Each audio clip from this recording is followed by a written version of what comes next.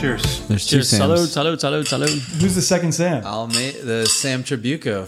Oh, both Sams. I got Sam Alabama. Thanks for these cute little Tobacco. glasses, Stephen. Those are not Welcome, cheap. ladies and gentlemen, D-Gens and D-Genettes, to another episode of the Alfalfa Podcast. We are four radically moderate entrepreneurs and investors swimming in the messy gray ocean, serving up alpha and money, politics, and life. We are Nick Urbani, Steven Cesaro, Eric Johansson, and I'm Armand Asadi. All links at alfalfapod.com. Always make sure you hit subscribe. If you don't, we know love you long time. But if you subscribe, we got some goodies for you in the Discord. We just finished an epic, amazing little Discord live stages thing. What do you call that? That was fun. We met some of our members. That was very cool. My heart is so full. Yeah, so for those of you that weren't there, which is most of you, actually, inside of our Discord, we have an incredible group of people. So if you're not already there, you need to join our Discord. The link to that is at alfalfapod.com. We've got a bunch of different channels now. We actually expanded from being, what was the phrase for that? Minimalist maxis to now having 3 channels of conversation. And we scheduled basically a pre-recording happy hour live chat. We just talked for an hour to everybody. It was absolutely amazing. Got to meet in real time all the people we've been talking to. So hop in. I think we're going to make this a regular thing, whether it's before the episodes or not. It'll be at different times. Definitely join the party. And the after party, of course, is in the Discord. You guys want to keep doing those, right? That was hell of a fun. Got a lot of smart chaps and Hell of a chapettes. fun. Hell of a fun. What's up? Hell of a fun. What are you drinking, boys? What are we drinking today? I am on everything. I think there's scotch in this, and then I'm going to this burgundy that Steven gave me. What is this? No, it's a tell me white about wine. this. I think it's White a white wine can come from Burgundy. Okay. You absolute Yeah. pleb. Shun me. Shun me. Yeah, what is this? I'm drinking the same alongside my Pacifico with citrus and agave, which is just an abomination to all Mexican beer. It was the only thing I had in my fridge. Yeah, that's that kind of like It's commercialized quite I shit. like it. It's quite the, like heaven and hell, chaos and order kind of combination. You just of finished a booze here in front of me. Celsius energy drink, you sick fuck. I didn't finish it, but I also have a Celsius here. So I have the drink trifecta. So pre-warning, we've been a little saucy from the pre-happy hour Discord, but I think we're going to do great. So today we are diving into, let me give you the agenda. Obviously, as always, we'll start with the alfalfa round. We'll talk to you about our trades, our moves, our thoughts for the week, what we've done since the last episode. For the investing, it's kind of a what the hell is going on? What are we doing? What's on the shopping list roundup? We're really just going to have a conversation because it's been obviously one of the most chaotic weeks so far in this cycle. And I'll leave it at that. Policy, we want to talk about inflation. Obviously, big event today. We're recording this on Wednesday, June 15th. And we're going to finish up with something very spicy, philosophical, the AI Google Lambda Sentience event that happened over the weekend. And I think it's going to be a lot of fun. So we're going to explore, can AI be sentient and what happened, and dive deep into our personal thoughts, feelings, opinions about all of that, and get kind of heady, get kind of out there into the, go down the rabbit hole. Cool. Let me kick it off, sir. Alfalfa round. Okay, few trades. We'll get into a little more specifics in the investing round, but I closed out some Solana shorts and just refreshing the numbers. Thank God. Good move. Yeah, survived that. Made a little scalp, and then I bought some STETH. So we'll talk about that a little more. But those are the moves for last week. Easy. Okay. Easy peasy. I scooped some ETH on this dip, which I probably will move to STETH at some point. My thought there is basically just that, like, I sold ETH much earlier. I sold it like 3,400, which I'm happy about. But like, I want to own more ETH. So I'll buy some here, and I'll buy some maybe a little lower. And, I kept my shorts open. So fuck me. You're still in the green though, right? Yeah. And I feel pretty comfy there as well. So. Okay. That's lovely.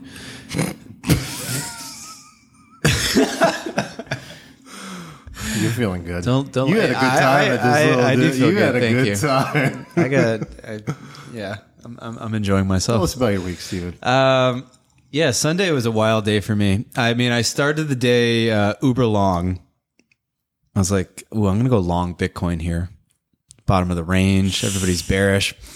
And then I very quickly realized I was wrong. And then I was like, I'm going to close. And then I was like, wait, why am I just closing? I'm wrong. I'm just going to go short. So I went uber short, completely flip-flopped in a span of like 7 minutes and had my best trading day of all time. Whoa. Rode that wave all the way down, closed out around like 22.5, I think. And then I was like, that's enough. And I watched it go to 20 and I was like, I'm dumb. But then we're kind of back here. So I feel pretty good. I'm mostly flat. I shorted the Justin Sun Tron coin, which is not working out right now, to be transparent with you. Looked easy money to start.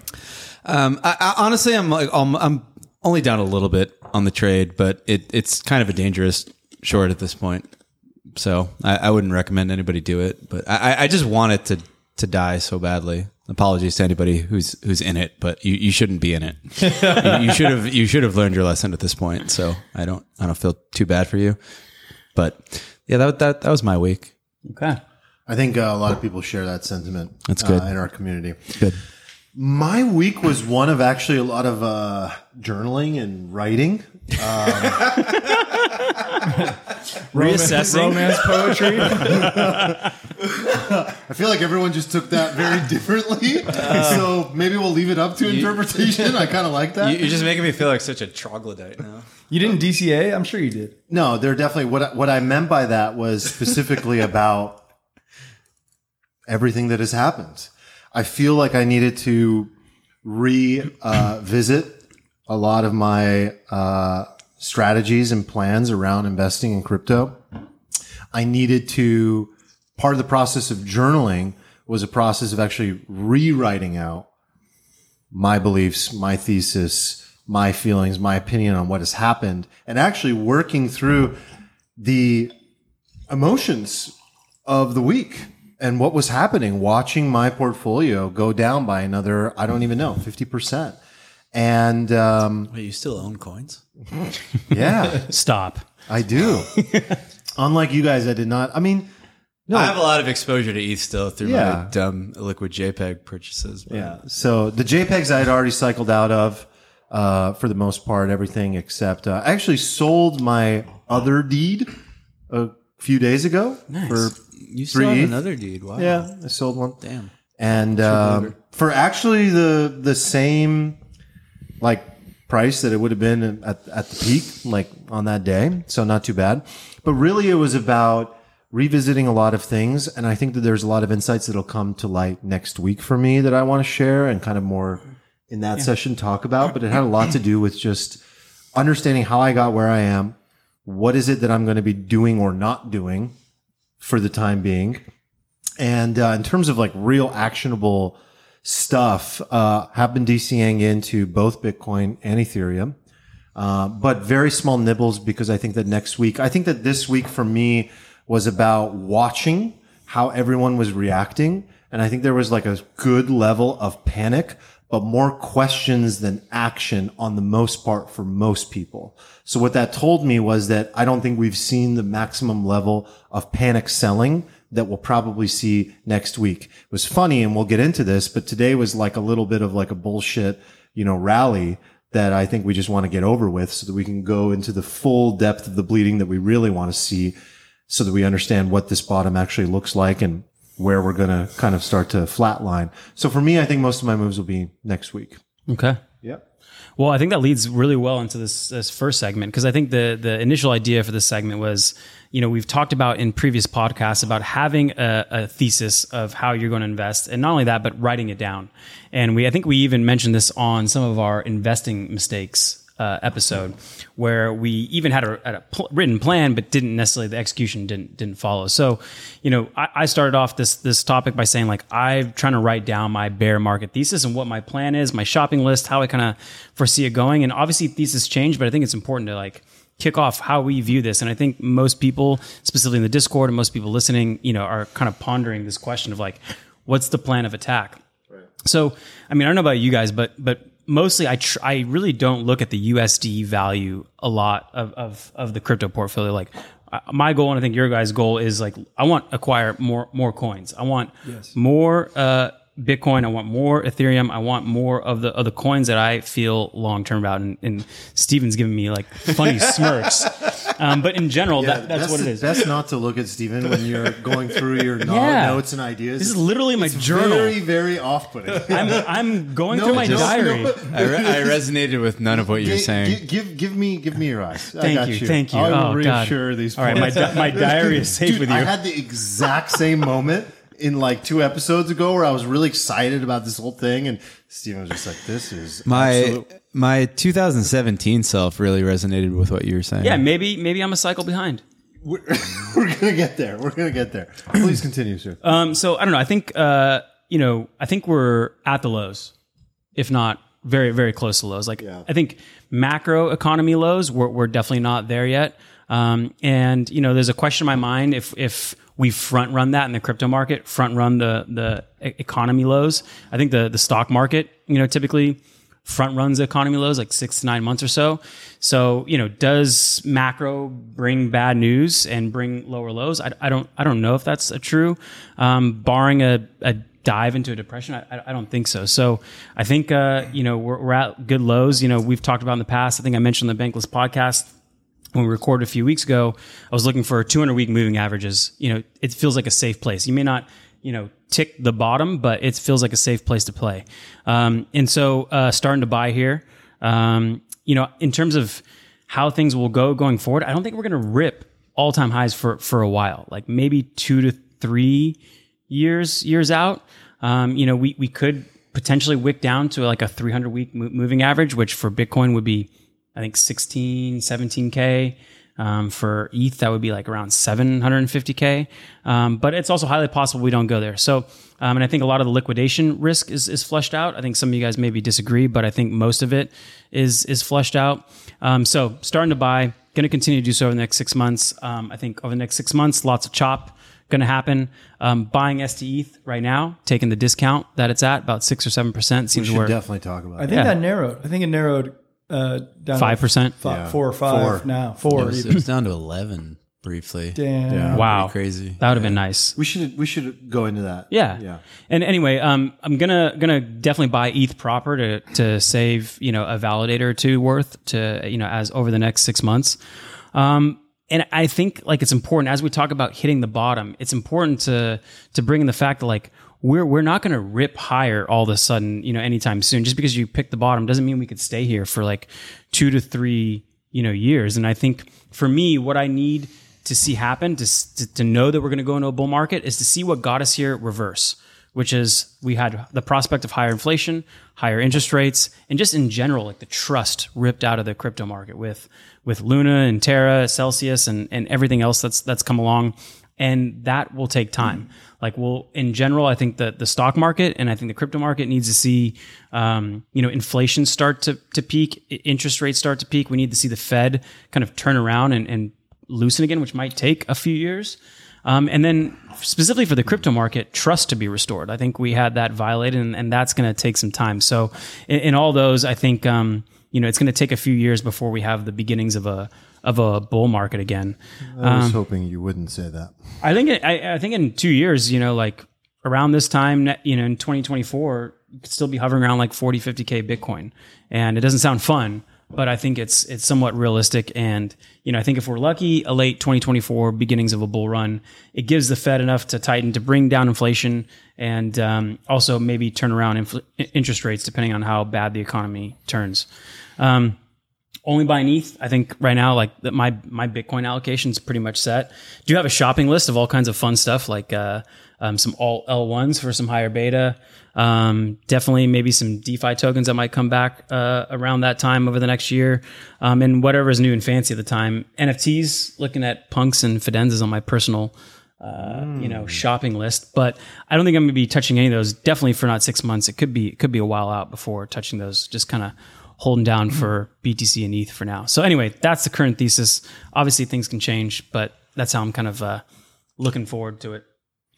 There's so many ways to take this conversation. Are we just going to round table what our strategy is and like individually go into it, or?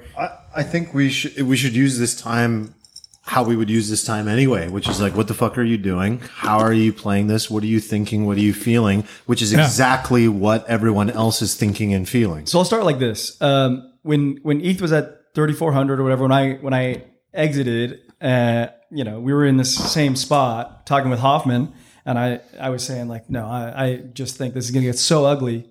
I exit, but then at that same moment, I was also playing through like the Nick Urbani scenario. Like, okay, so let me write down when I want to get back in, what my strategy is going to be.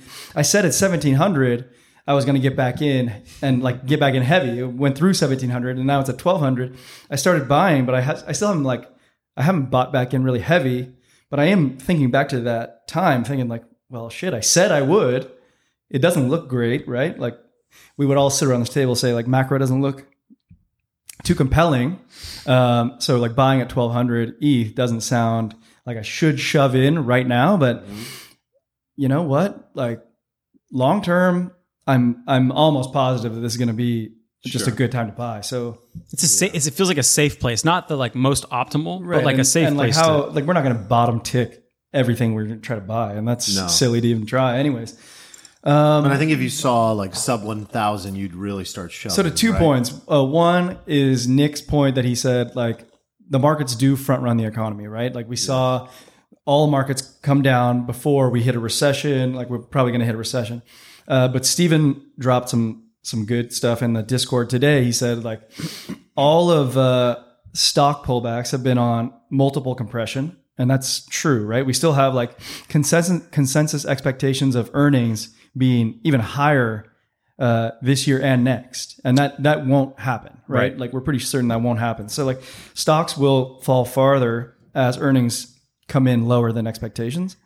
So maybe there's still more room on the downside, but long term, like, we will front run the economy in the markets as well on the upside, so maybe when we hit a recession, maybe markets still like come back higher. Yeah. Do you want me to go now? You can go whenever you like, bro. This is, of course. Are you warning of us a tidal wave right now? Like I feel like that's you're about to war. I don't know. I feel like I always bring the bearish tsunami. Well, you're a little different because like your portfolio is mostly crypto, right? I think that's like important for people to understand. Like your total investable assets are mostly crypto. Yeah, my portfolio is crypto, real estate, and cash. Right. It's almost entirely cash right now. I mean, I have like some like real estate. You just like liquidate it. You buy it and you kind of ride it out. Right now, I really want to sell my house, but. Also, what are you going to buy at 6.5% mortgage interest rates? I would just rent and weather the storm. But, I did really want to take my 1 year 130% like profits on my house really badly, but I got mentally committed to it because such a degen trader. If you start trading, I got a HELOC I can sell you. Your primary residence. Yeah. I bought all this furniture. I put so much time into like making it. You got a piano in here. There's a grand piano. I need a place to put it. You literally just moved in. I did, but like I also just knew it was going to tank, and I still do think it's probably going to tank. I mean, that's just the reality of having like plus 6% like mortgage rates. It's kind of nutty. But yeah, the rest of my portfolio, like I kind of go back and forth between the cash and crypto trade. I like to do the barbell thing. I like to be like all in or all out. And I don't really believe in this sort of middle of the road diversification thing, which is, I think better if you're like an active trader. And if you're not, it's not a good strategy. You probably want to diversify. But if you like Stan Druckenmiller said on that last interview we listened to, he likes to just put on like a position and just watch that thing, and he'd be so all in on it that he has to watch it at all time. I felt that because like I have he called them like zombie investments, like basically where it's like less than 10% of your portfolio, 15% of your portfolio, you don't give it the attention it needs. But if it's 60%, 50%, you're sure going to watch that like a hawk and become an expert. Yeah. And like, look, if you for some reason you're one of the 3 people who follow me on Twitter for the last year, you're probably like, why did this guy just go from like tweeting about spooky swap to be being like a macro LARP all of a sudden? Like I don't talk about any weird altcoins or anything crypto, because to me it's like irrelevant. To me the only trade that matters is like when is macro going to bottom, and all the other stuff to me, I don't care about. I want to know when to get into crypto. I want to know when to buy back in and kind of ride that wave back up. And I think that's dependent on macro. So all I do now is watch macro, So I think what the Fed is doing right now is dumb. But what they are doing is trying to sort of suck liquidity out of the risk element of the market, right? I think they're sort of actually like pretending that they're tackling inflation, because I choose to believe that they're not dumb enough to think that they're actually fighting inflation in an intelligent way. I think what they're trying to do is deflate the stupid asset bubble so that later the government can like reinflate stuff, but inflate intelligent areas of the economy, like shovel money into productive areas. That's sort of my theory, right? So to me, like the most dumb risk on area of everything has been like the long tail crypto trade, like outside of Bitcoin and ETH and all the dumb crap we bought, right? So I like to look at the sort of broader crypto market. Like, have you ever looked at like the total market cap, like 2, total market cap 3? Total market cap 2 is like all crypto except Bitcoin. And then total market cap 3 is all crypto except Bitcoin and ETH. So total market cap 3 to me is like a really interesting like chart to watch, because to me, it represents all of the dumb crap about crypto, basically. Sure, there's some good stuff in there, but it's mostly to me a representation of the risk on trade, right? And when I look at that chart, if I am like the Fed, like I don't think the Fed's really looking at this chart, but like it's the essence of what they're trying to do. And if I look at this chart in a sort of dispassionate way, in a best case scenario, I see like negative 30%. And then in like a bad scenario, I still see like another negative 60%. And so I don't really want to buy ETH yet. I don't really want to buy Bitcoin yet. I would if I was like a longer term person, but like I like to be like very in or very out. And to me, like I just still think there's too much risk there. It's hard for me to see us just magically picking a bottom here. Like we could, if Jerome just decides that I'm good, I'm just going to, for some reason, stop. But like, I still see a lot more pain. I'm not focused on buying any alts. I'm not focused on buying any long tail alts. I'm still just like, where is the crypto bottom? And I do see still a lot of systemic risk with like the Celsius and the 3 Arrows Capital and all these other like kind of like large institutions within crypto that are insolvent, right? And maybe liquidating. Were you guys surprised by the 3 Arrows Capital? Like, Obviously. I was surprised, actually. Super surprised, right? I thought they were just counter trading us the whole time, and it seems like they were shilling their positions, but their positions were just bad. And leveraged. They went down. They went down with the ship. They were just long crypto. I mean, what a crazy story! It's two guys who like started trading, in their kitchen or whatever, and like built themselves up to billions. And now it's possibly true that like there's not much left, which is insane to me. Insane. Like, I mean, maybe we'd all agree that like if we got to $1 billion, we wouldn't even use leverage. But who knows? When you're in it, maybe you kind of just. So what about the contagion, right? Like. Yeah. Celsius goes down, 3 Arrows goes down. What does that create a cascading effect that hits retail on a wider basis? I mean, so to use like something I'm personally doing, like I'm trying to pull out of Nexo, like as we speak. What do you mean trying? Is it not? What do you mean? Because I'm dealing with TradFi. And it takes days to send money. Nexo offered to buy out Celsius. Did you see that? No. They're like, we'll buy your bad we'll debt. buy you. Really? I mean, I would still not have my money in there. I just want to like, get out. There's no. You shouldn't want to get out. There's you should no want to interest, be. There's no yield. You should want to be in nothing. There's nothing in there for me anymore. I had taken like some loan out on their system, and to pay it off, it's taking like 4 days. Oh, to pay off is what's taking. Yeah, I'm not at like liquidation risk, but I want to pay it off and get the fuck out. Yeah. And it's taking so long, and I'm going through all the drama of like the old way of like a wire transfer and all this stuff, and it's just days. So for me, for example, to answer the question of contagion, I think that for a person who is ready to roll with like, self-custody and isn't like terrified at the prospect of setting up a hardware wallet, they absolutely should. Like, this is the time. Steven's been saying it. We've all been saying it in the Discord. Like, you don't really want to stick around to see what could happen. I mean, I was really curious what you said, Steven, to the point where like this was an interesting thing that came up in the, it was like developers may get desperate. Send your crypto to an absolutely fresh wallet on your hardware wallet, complete cold storage, like totally new wallet that has never transacted before. Like, I guess I would not have gone to that level of thinking to think like, maybe. Oh, wow. Maybe. I mean, I don't know. Like, is everything up for target at this point? Like, have you ever seen that happen? It just takes that one bad like approval to drain your entire wallet. It does. It's so much easier to just condense all your funds to like stable coins and ETH and then just send them to a new wallet, as opposed to like revoking the 700 different like permissions you granted in the last like 2 years of the bull market. Right. So even something like BlockFi that is outside of this whole news cycle. I think BlockFi is they're at risk. They're included, I think. In BlockFi. Right. Okay. So I guess my point was like, there's people in there who have these like grandfathered accounts. These grandfathered accounts allow them to capture like 6 or 7% yield on USDC.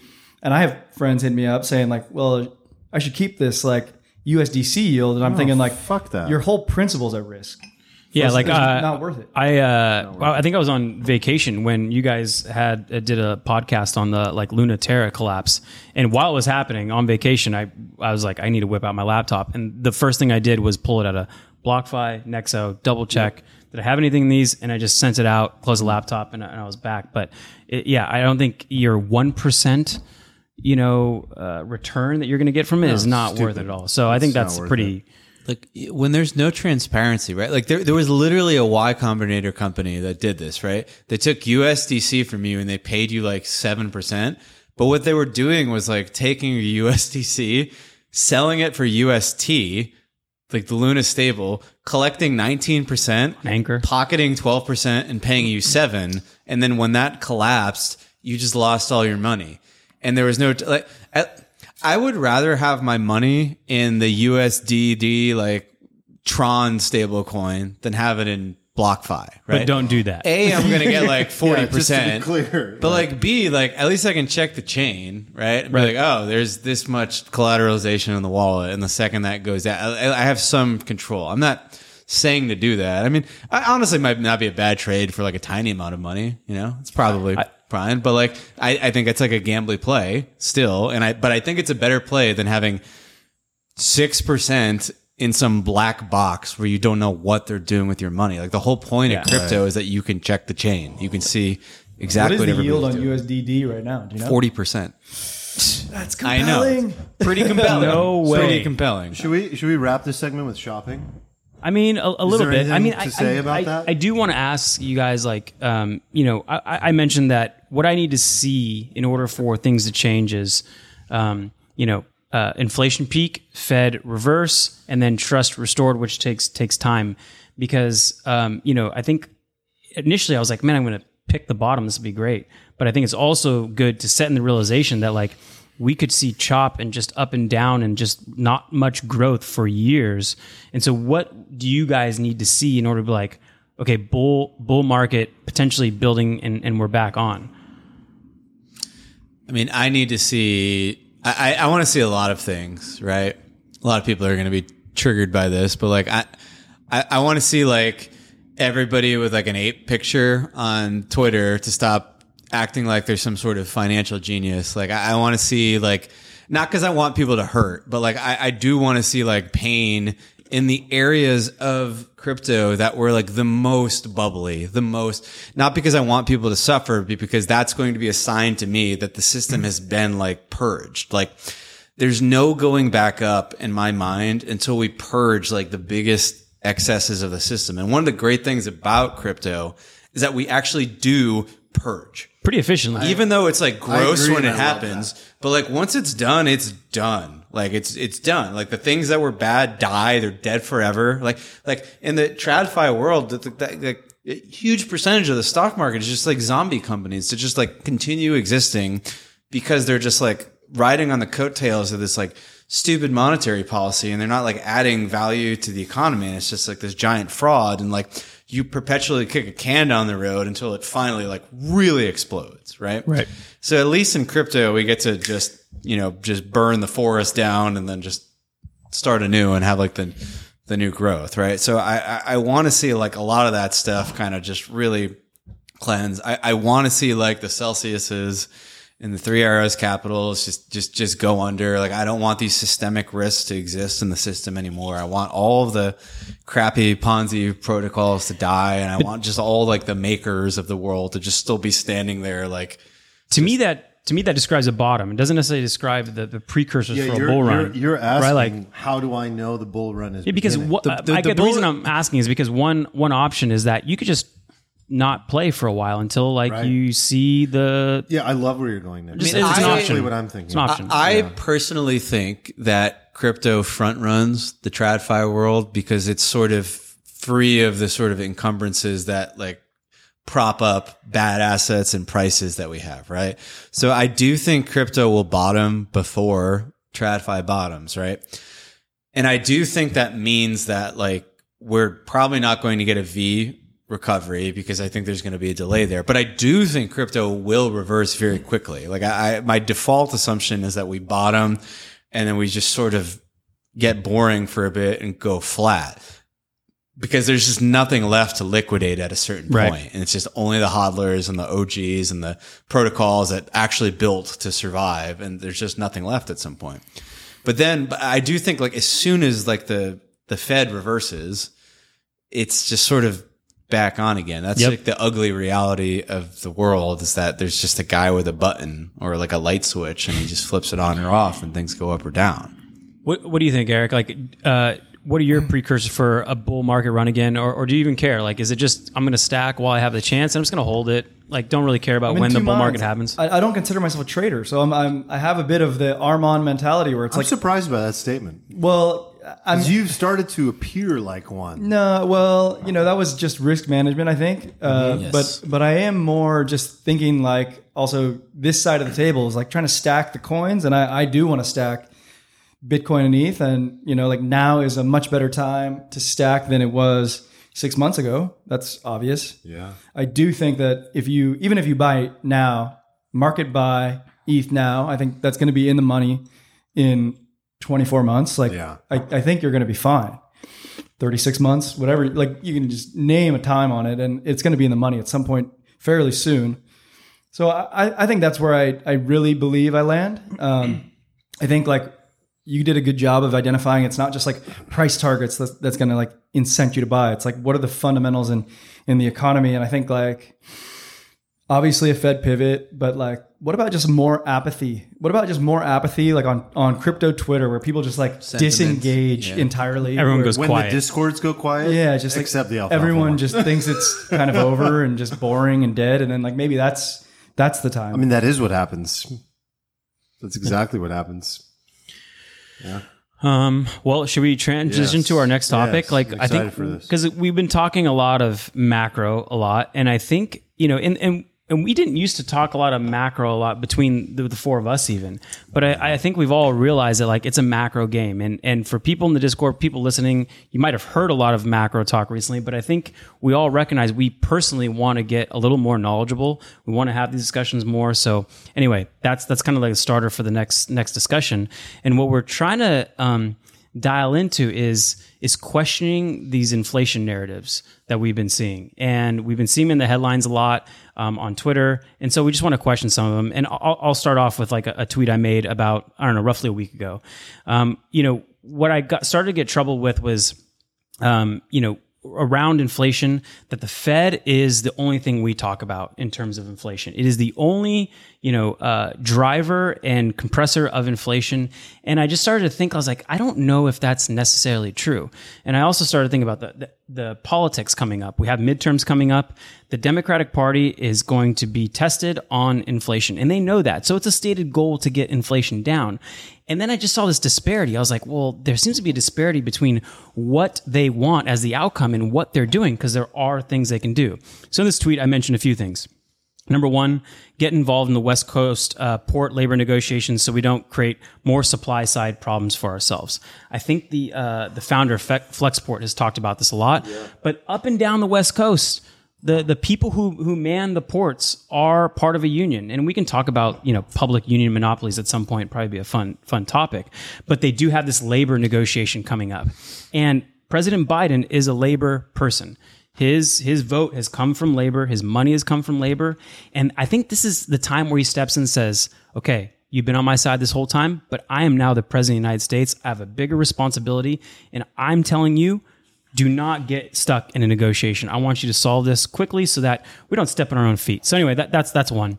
The second is repeal the import tariffs. And I'm not just talking about a few, import tariffs that sound nice, like solar panels. That sounds great. Kind of follows along the left agenda. I'm talking about all of the tariffs, not just the Chinese import tariffs. I'm talking even the Canadian tariffs. We have tariffs on, I think it's a lumber or timber, but one of those. And it just seems so silly now because tariffs are a tax on the American business, on the American consumer.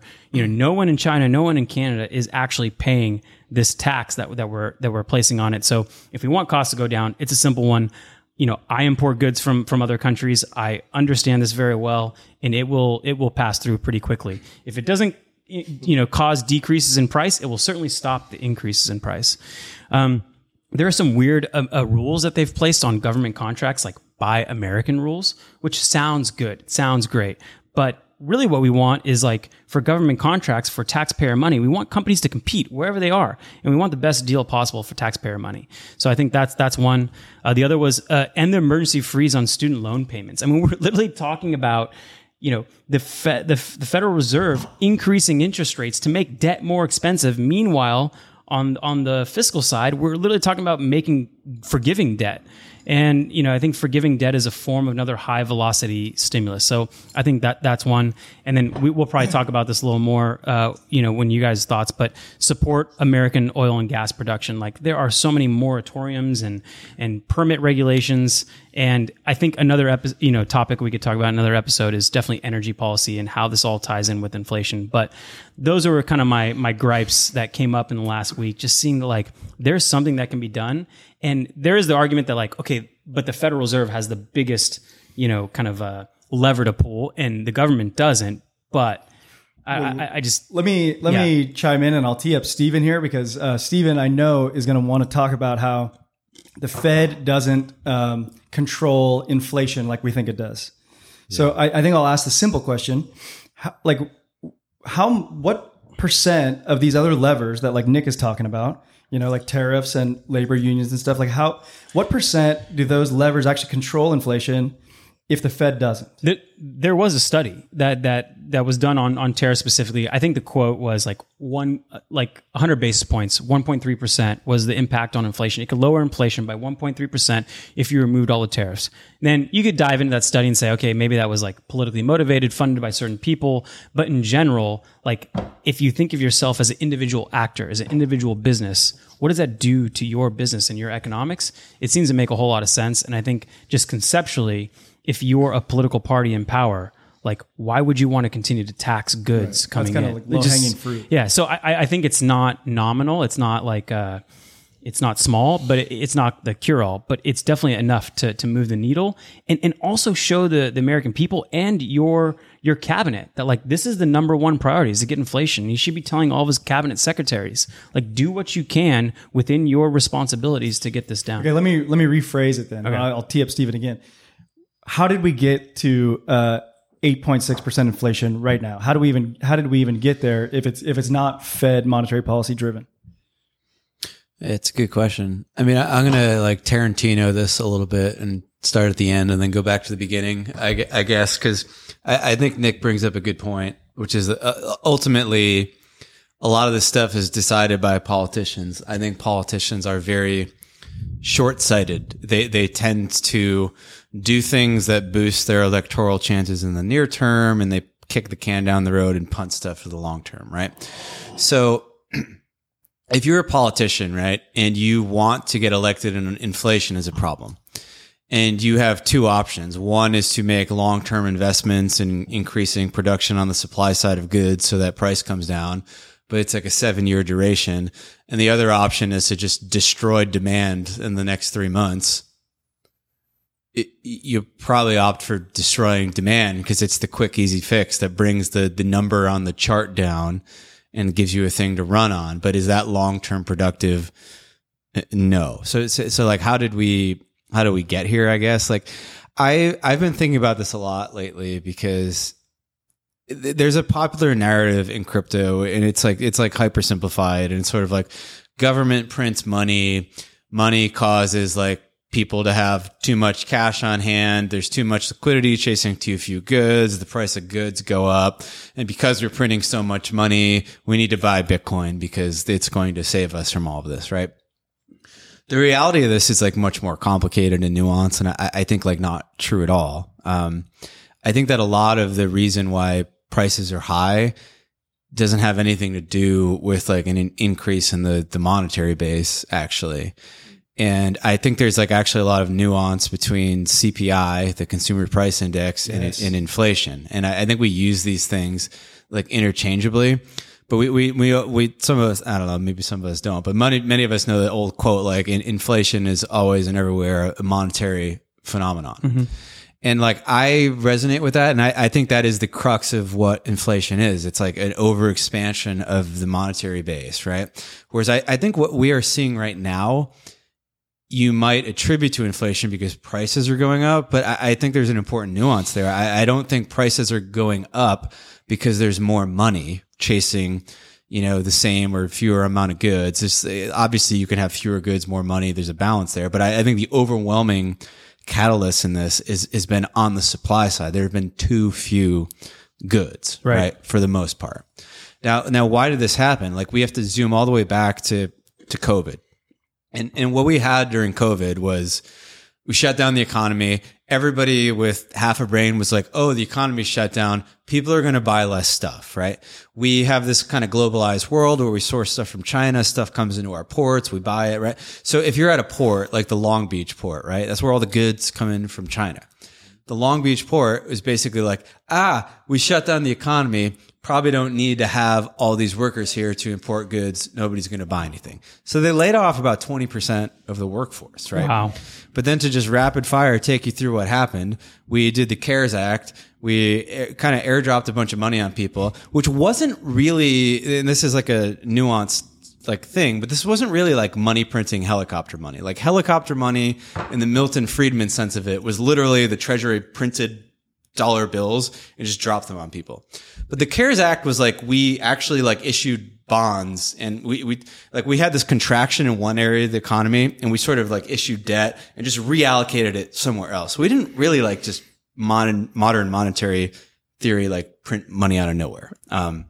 Right. So we did the CARES Act, and we got people all this money in a way which I would argue is actually not really money printing, if you want to be nuanced about it. And then people took this money, and because of the elements of the economy where you couldn't go to a store and buy anything, right? Everybody shifted demand online and then went to Amazon. And then everything on Amazon is Chinese imported goods. So we got into this situation that people didn't predict, where even though the entire economy was shut down, you had a situation ultimately where in like October of 2020, you had like 4 times as many ships coming in to the port as like the previous year, at a time when they had laid off 20% of the workforce. And then an additional like 10 to 15% of the workforce was out with COVID, or somebody they knew had COVID. You then also had truckers, right? Because like the containers don't just come into the port. They also have to get loaded onto trucks and taken places. Trucking got disrupted. There were vaccine mandates. Truckers got COVID. All these things happened. COVID lockdowns in China also, like, to your point, constrained supply. It's such a delicate system, and it causes this chain reaction, right? Like, we ultimately got to this point, and you've probably experienced this, Nick, because you import goods from China, right? Like it costs like $1,400 for a container at one point, and then like a year later, it was $10,000. Oh, I've paid a $20K mark on a container multiple times. That was the average price. So some people probably were paying 20 grand. Right? Oh yeah. And this has ripple effects, because like that's not just the cost of importing like the flashlight that you built. That flashlight also has these input costs, and all of those input costs, the little elements that go to make that good, those all went It up all too. goes So higher. it all just goes haywire. And then the containers, the ships, they run on, you need gas oil to bring them across. Like all this stuff spiked. But the end sort of story here to kind of Cliff's notes it is that like all of this didn't come because there was a lot of money. All this came because like there were all these like backlogs in the supply chain that just kind of piled on and piled on and piled on. So we've ended up in this scenario now where we're like, CPI's up. That means the economy is overheating, which means that we have to destroy demand because that's what's driving inflation. But if you look at the economy, like, did you know that we have fewer jobs now than at the start of COVID? Like, there's fewer jobs now than at the start of COVID. Like, and we're being like fed this narrative that the economy is overheating. Like employment is so strong. Everything's so strong, and we have to like crush demand. And it's just so messed up because we actually had this economy that was producing all these wage gains. Mm-hmm. And a lot of people were like, oh, well, they're not real wage gains. But they were kind of benchmarking them to what I think are now temporary increases in prices. So, like, if we went long enough, this transitory thing, I think would have actually taken place now. Like, I used to like rail against this as like, oh, it's just you idiots. You said it was transitory, but I actually think it might have been transitory. And now we've kind of taken a policy where we've just like destroyed demand instead of just like letting this run its course, letting the market bring prices down, which it would have done. And now we have a situation where we're raising rates. So if you're a company and you want to invest in production, well, your cost of capital is going through the roof. And at the same time, the consumer is being destroyed. So nobody's buying the product. So you're not like a double whammy. You're like, well, I don't want to produce anything. And now I feel like we're kind of going down this like, this hole now. So I'm curious what you think about that. I mean, I think I've kind of, in regards to inflation, I think I've kind of arrived at the same nuance you have over time. That like we've obviously printed money before, right? And maybe we call that debasement and not necessarily like inflation causing. But I definitely feel your point about supply and demand causing inflation. But I still come to the point where, okay, if I'm the Federal Reserve or I'm the executive, the executive branch, like you still, if you want to cool down demand, if face it, supply cannot meet demand right now. And if we were going to work on that and say, forget interest rates, that's going to take some time. It's going to take months, 6 to 12 months to fix the supply portion.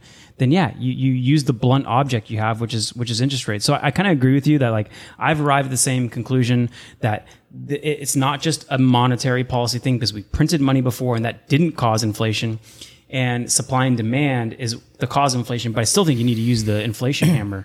Can I try to like synthesize this? Because I'm learning a lot here.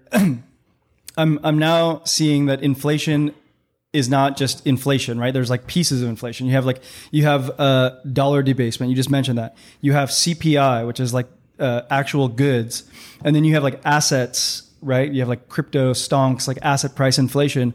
And I think what you're saying, like as I understand it, it's very helpful. It's like monetary policy affected some of these, but not all of those factors, right? Like I think cheap money can affect asset price inflation much more quickly than it can affect the prices of goods, and maybe the prices of goods are hit more by supply demand, like supply shocks that you're talking about. But I do think that, if the Fed raises rates, that will also hit the CPI.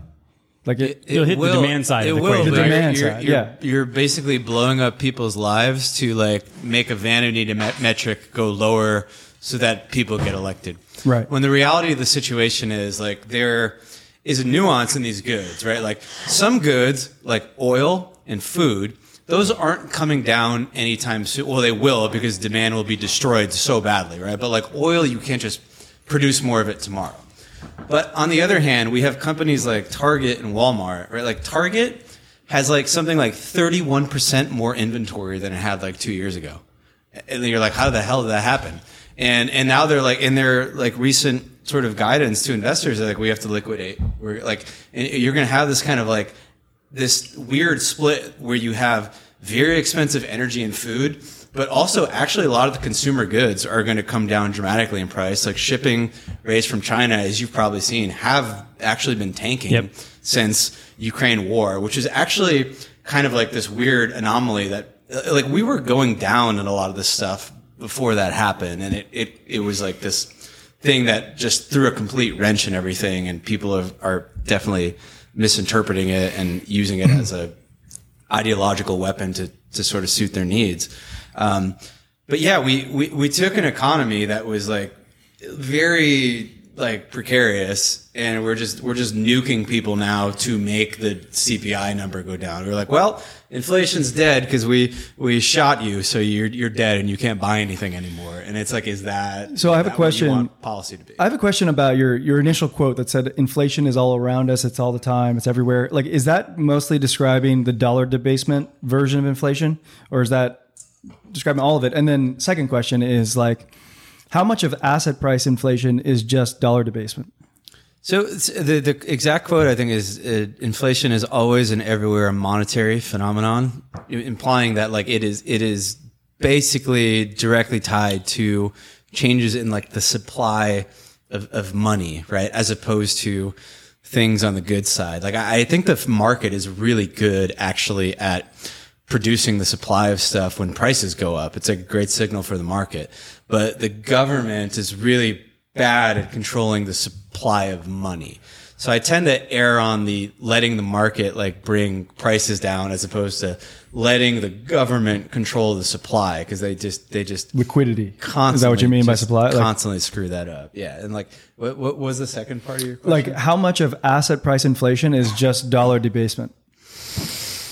A lot of it is like I've seen all sorts of charts of that. You've probably seen them too. The S&P real returns, and they don't look great. So a lot of it is dollar debasement for sure.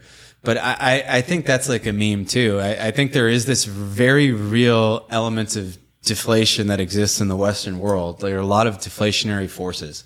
Technology. There were a lot of deflationary forces. I think there still are. Well, technology will always be. Because I have another narrative I want to counter in regards to that. I would love to hear your input on this, but like from like the basic gist of it is like we're producing fewer people. There's less demand for goods. Very deflationary. Right. Technology, extremely deflationary. This is actually like one of the main cases why like QE is actually deflationary. Like a lot of people thought QE was going to be inflationary, but the counter to that is like it basically enables like free money for like these Silicon Valley startups that do these like high tech things that like think about what Amazon did to the cost of goods. It just drove them down so much, right? So cheap, freely available capital actually, if you funnel it all to these companies, can actually have like wild deflationary effects, right? It really is a complicated thing that's going on. Right. That's like a long term. Like there are like housing, like that's going to the moon, and right. It's definitely really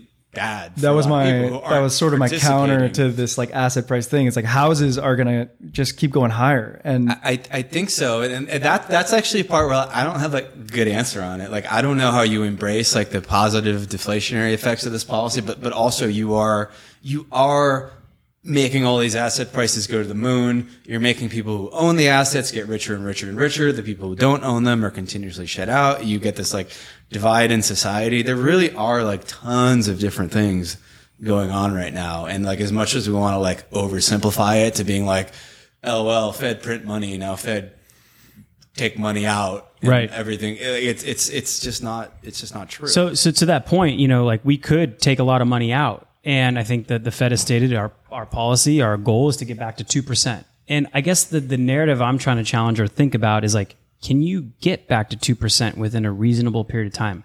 I heard on a podcast someone use the phrase structural inflation, and it kind of stuck with me. And I just started like, I don't know, questioning it, pondering it. Like, what does that mean? Could you have persistent inflation? I think Jim Bianco has talked about this a lot and echoed some of the things that were kind of running around in my head. But there are things that have changed. Like a lot of us work from home. We buy more products generally and less services. So like there is going to be this like the base level demand for goods is going to be a little higher just going forward. Like a lot of us potentially work from home. And then also, you know, I think this started pre-Biden, but we started to pull away from globalization. And globalization provides this really efficient market where whoever's got the best product at the cheapest cost gets to sell the product. And now, but even before COVID, we were kind of entering that stage. And post COVID, with all these supply chain issues and conflicts, that's not the case anymore. It's more of like we've seen the issues that supply chains can cause, and it may just be better to produce it at home because I don't want to deal with $20,000 containers. And so for now, the cheapest goods will not be the ones that are purchased by businesses. So I think that could be a potential like structural thing that remains. And then again, I don't want to dive too deep into it, but I just think energy policy in general, where the green, let's call them the green cohort, has said we need to not only innovate in renewable energy, but we need to decrease fossil fuels. And I wish it would have been a little bit different and hold things true that we do need to innovate in green energy and renewable energy, but at the same time, we should continue to produce. Particularly in the meantime. Yeah, and specifically in the United States, where we have the capability to do so, and we would have been in a much different place than we are now if we would have held both those things true. So I don't know. I think with our focus on renewable energy and decreasing fossil fuels, it adds another like structural element to inflation. Maybe continuing and maybe not getting back to 2% for quite a while. I was looking back the late 70s, early 80s, like it was a decade, before things really honed in. Now the stock market asset prices, did fine because they saw the peak. Okay, we're trending down. So in terms of like investing, I think like, usually when inflation peaks is when you kind of see the bottom, go in and asset prices continue to rise and go back on a potential rally. But just in general of like getting it down to 2%, I think even Jerome Powell said today, like, maybe by the end of, sometime in 2024. And it's like, there are some structural things that have changed that I'm not sure that's like as easy as we thought in terms of just using interest rates. So anyway, I think those are good narratives. We've kind of like at least provided an ulterior like perspective for. Yeah, I don't know. Anything else to touch on before we kind of move on? Yeah, I mean, I think to wrap it all home. I think to bring it all back around. Like, I think all the incentives align for the government and all the powers that be to try to create this scenario where ultimately we end up with like kind of high persistent inflation, but not incredibly high, and then sort of like negative real rates, because they're going to need to, I think, keep like dumping government money into stuff to keep society from collapsing, to just oversimplify things, between like keeping the people from coming out with pitchforks and subsidizing them to like desperately investing in some of these like sectors that need to kind of be brought up to speed to like make things function again. I think if they do achieve that sort of Goldilocks thing, I think that's a really bullish scenario for something like Bitcoin. I think Bitcoin's not great if the world goes to hell, because if the world goes to hell before Bitcoin rises, it's going to zero first. So like I've never really liked that argument, right? But if you achieve this like Goldilocks, stagflation, sort of like persistent high inflation, but everything's like kind of okay, but like not. And we do this kind of a financial repression thing that I don't know if you've listened to Russell Napier at all, but he talks about this a lot. That's a good listen for people who want to look into this. That environment would be really good, I think, for Bitcoin. Haven't thought it through too much for ETH. I think it's a little different for ETH, but I think Bitcoin fits a little more neatly into macro, and then like ETH is kind of like its own tech company. So that's how I think of it. And that's why I do still want to get some Bitcoin in this downturn. I've gone back and forth on this, but next week he'll be gone. I definitely want to acquire some. And maybe we can talk about that. But that's those are my thoughts there. I think this could be its own segment for sure, but there is a question that I think is related to everything we've talked about that is probably on a lot of people's minds. It's on my mind, especially people that, like, let's just say, have like a traditional job. A lot of people are thinking about recession. A lot of people are thinking about the layoffs that are happening. Coinbase laid off 18% of its workforce the other day. I think that's like the first of many tech layoffs to come.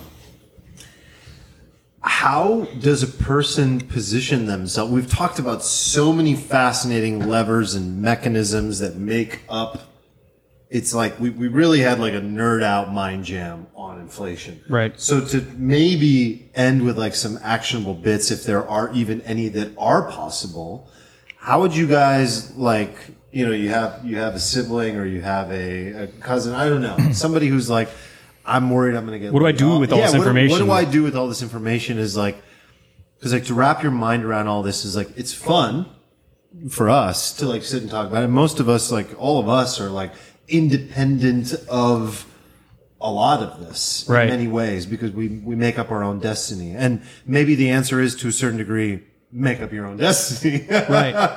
But like to those that are not yet in the position to be able to do so, there are some important questions and some fears that are present that I think the majority of human beings are feeling. Yeah. Especially globally outside of America, which many of our listeners are there as well. Yeah, I mean, like, listen, I don't have like a salary job, but I do own a business and I do have investment income. So those are pay two. ourselves salaries from our business. I would like to do more of that, but I wish that was more common. Yeah. But as a business owner, you know, your income comes if your business does well, and so you know, to this end, I think in alignment with what you know your question is posed is like, I am going to be holding a lot more cash over the next 6 months. Like my income comes in fits and starts and whether it's investment income or being able to take money from a business. And when it does come, I am going to hold more cash than I am going to DCA into crypto. I mean, just honestly, like I'd rather hold it because my businesses are the ones that create the cash flow to invest. And if the economy goes in a little, you know, wonky starts, you know, you can time the bottom of asset prices that precurse the economy low. But, you know, if your business is functioning economy or you have a job that participates in the economy, I think you have to be prepared for, you know, stacking a little more cash, if only for the reason just to feel a little better that you're certain and, you know, maybe take a little less risk. That's an incredible reason. Yeah. I mean, and that's what's motivating me. Like it may not be the most optimal answer, the game theory optimal answer, but it does feel nice that like, you know, when I do have these inflows, I am going to, you know, not touch all of it. So I don't know what you guys have thoughts on like how to act on this information. Short, just go short. No, I think that's right. Largely, I think you're right. Just be more defensive. Largely, position yourself defensively, and you know the days of like easy money, YOLOing, aping. That's got to be over. And I think people are getting there now. If they weren't before, I think even Armand was like, "Fuck, I should have just listened to you guys earlier." Right? The dollar is a great thing to own right now. The dollar is going up and everything else in the world is like going down. How long do you see yourself holding a large chunk of cash for? Could it be the next few years? Because in my mind, I'm like, I feel more comfortable at least in the next year. I doubt it'll be that long. Like I would be shocked if the Fed doesn't reverse within the next 12 months. Honestly, I do think that there is still like a lot of downside risk in that short time period, which is why I'm not super eager to get back in. I think a lot of the stuff that's going to the moon right now, like oil and commodities, I think they could have an extraordinarily large pullback because if we do go into a recession, which it seems like the Fed is trying to engineer, like demand for oil and all these things is going to go down. I think that actually could pose a good buying opportunity. Like if you want to buy some long-term stocks, I think if we get a recession and like energy stocks go down, I don't see any reason to believe why energy is going to get any cheaper in the next 10 years because of like how long it takes to sort of invest in creating more of it. Right. So yeah. I think that is going to continue to be a structural problem. I think it's a part of people's portfolios that like we ignored for the last 10 years. We were all hyped on like growth tech stocks, but I think you do need to put some of this. If you want to be a diversified investor, I think that'll do well. And I do think that like, you know, Bitcoin and Ethereum will do well eventually. They'll do really well. It's just like in the meantime, you could have like a lot more downside risk than I think a lot of crypto people are pricing in. Cushy cash feels nice right now. I have some friends who are feels good. Feels good. I mean, like, yeah, like I'm not where I want to be now, but I definitely as so cash comes in, I have the same sort of investing framework you do. Yeah, we have similar investing. You actually frameworks. threw this in our Discord. I feel like we're fucking shilling our Discord like it's a shit coin, but I swear it's pretty good. It's great. It's good. But you go like emergency fund into long term first. long term passive income, and then like crypto, and then like shit coins. Right. Yeah. Like Fun. Like yeah. I want to gamble, and like I already have like that emergency piece figured out, and yet in this environment, I wish I had more. Isn't that So funny? maybe that's the actionable advice is like whatever your cushion is, 3 months, 6 months of cash, maybe it's 1 month of like cushion for your personal expenses. Like maybe just extend that. Yeah. So just maybe go back to bucket number 1 Yeah. if you are a fan of this methodology, and fill up that bucket before you do anything else. I like that. I'm going to do that for myself personally. Same. That's all I've been thinking about. Cool. Yeah. I think security is the name of the game. Okay. Good wrap. Yeah, that's good. I mean, we could talk about that for days, probably. Ages. We need to come back to recession because I think we're in one.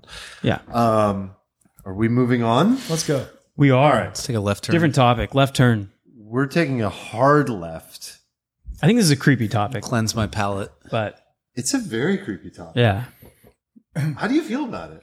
So let's talk about it. So Google has this Lambda artificial intelligence model, and an engineer leaked some chats. And feel free to correct me if you guys hear the narrative a little differently. They leaked some chats, and it's literally a conversation between a full interview. It's right? an interview with a human being, a Google engineer or a group of engineers, having it with an AI chatbot, essentially. So if you've ever gone to like customer service and like chatted with a little bot on a website, this is like the level 9000 of that. This is the Terminator 9000 version of that.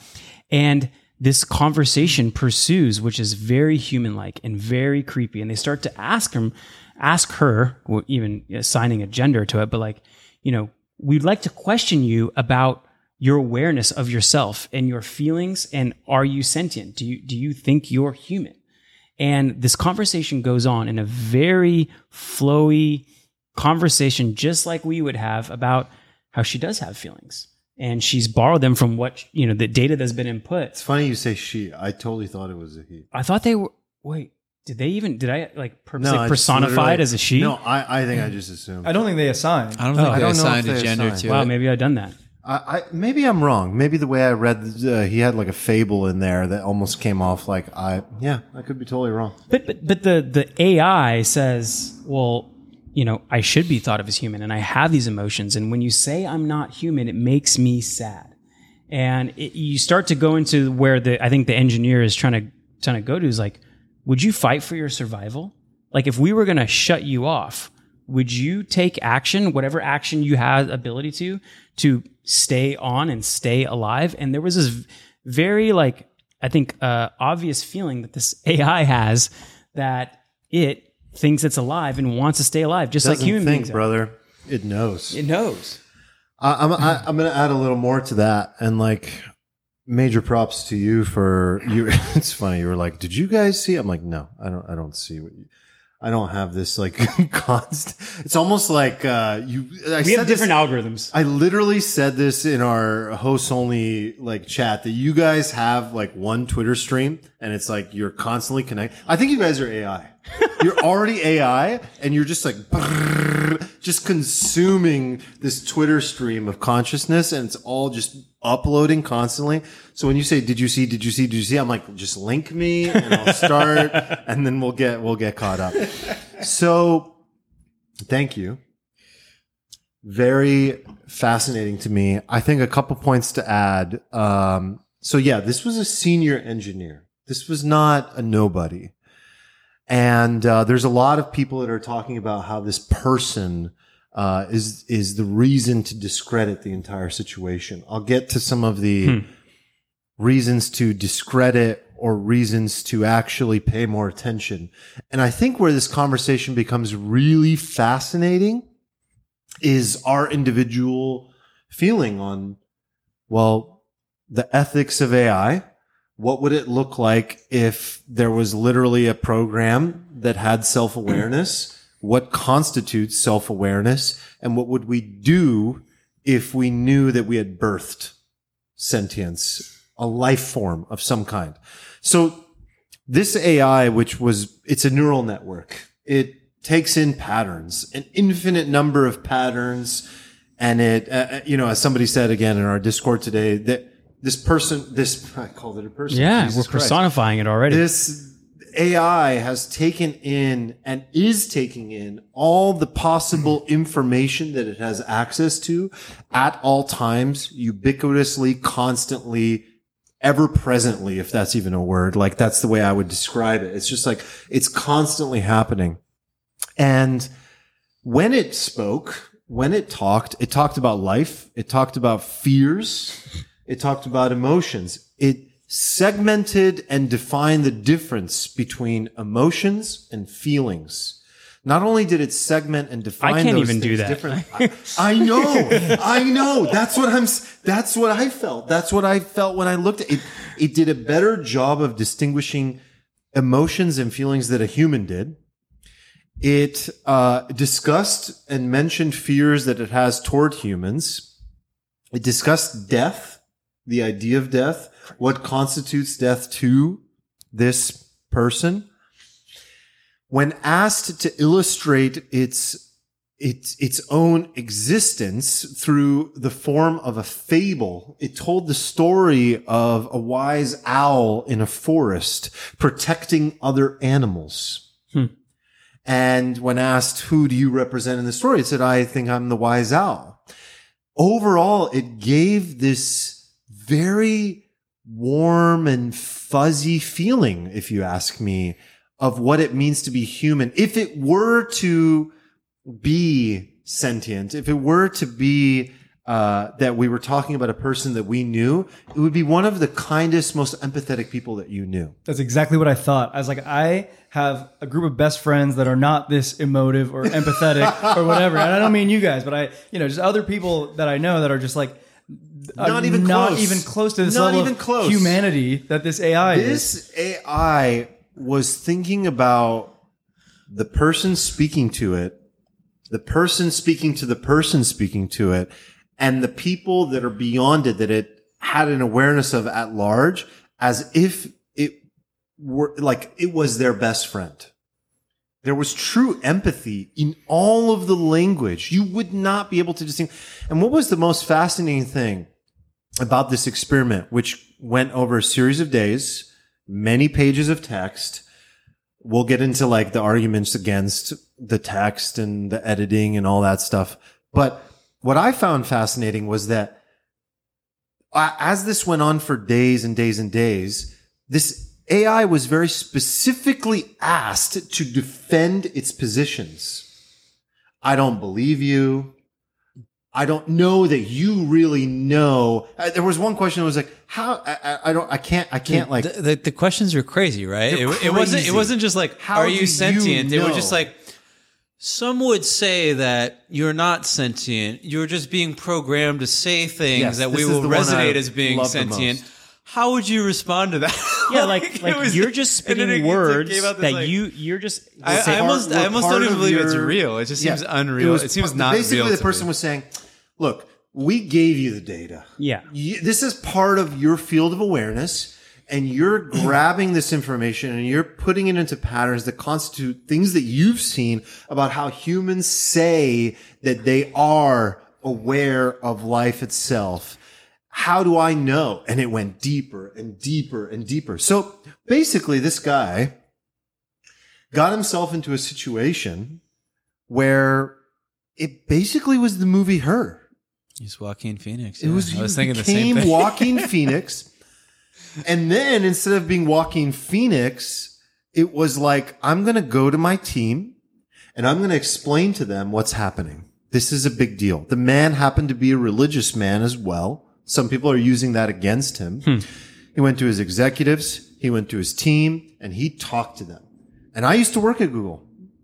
I know what it looks like. I know what it takes to go up to a team member and what it literally physically looks like to go have a conversation about something like this and raise your hand and ask for help. I know what that process looks like. And he did that over a process over months, and they all dismissed him. Every single person dismissed him. There was a little field, a little committee that apparently was like, no, we've looked at this. There's nothing here. He was told to get help. He was told that he needs to check in for mental health issues, psychiatry. Like, you need to get yourself checked out. He was offered to take leave many, many times. And it wasn't until he obviously published this conversation that he was given paid leave. A couple more things. The reaction to it, which I think is the most interesting part.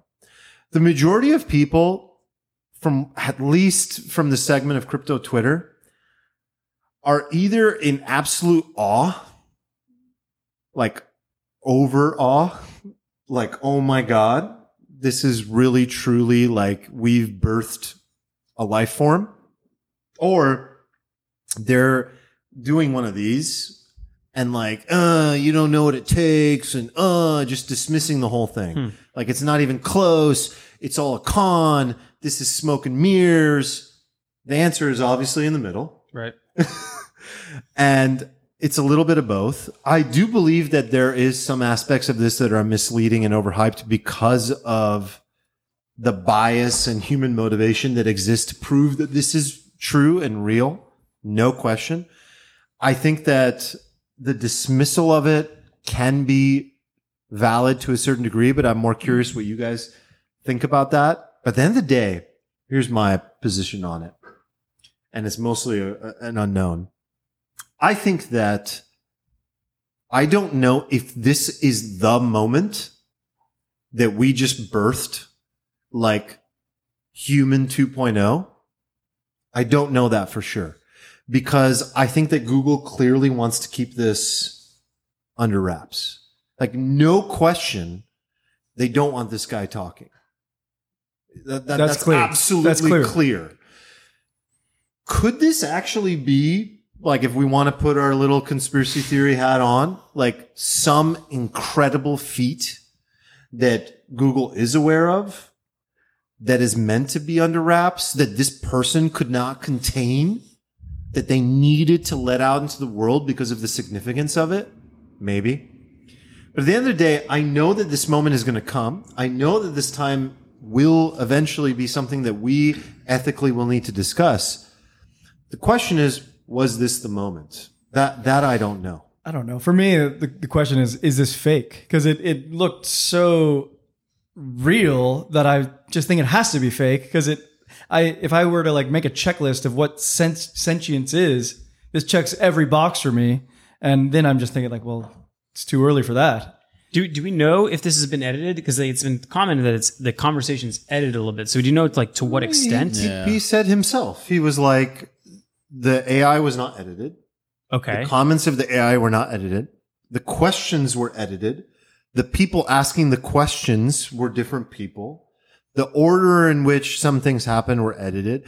But like, one person came out on crypto Twitter. Well, this isn't even crypto related. I can't believe I call it crypto Twitter. On Twitter, and was like, oh, this is all a sham. This is smoke and mirrors. This is highly edited.